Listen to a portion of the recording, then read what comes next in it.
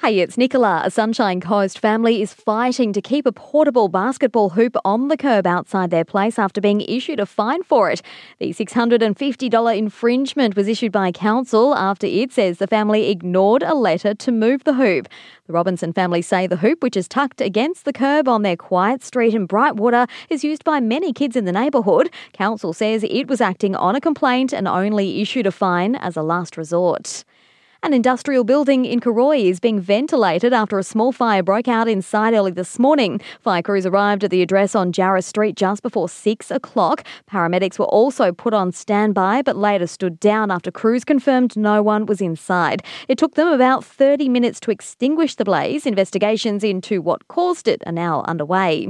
And grab something orange to wear to work today. It's all for National Volunteer Week, and the SES are looking for new recruits to help them out across the local region. As the coast is no stranger to natural disasters, Cameron Tanner from the SES says we can even join them ourselves. We encourage people to consider joining the SES as a volunteer. We provide professional training, and the state is always in need of people to assist when disasters occur.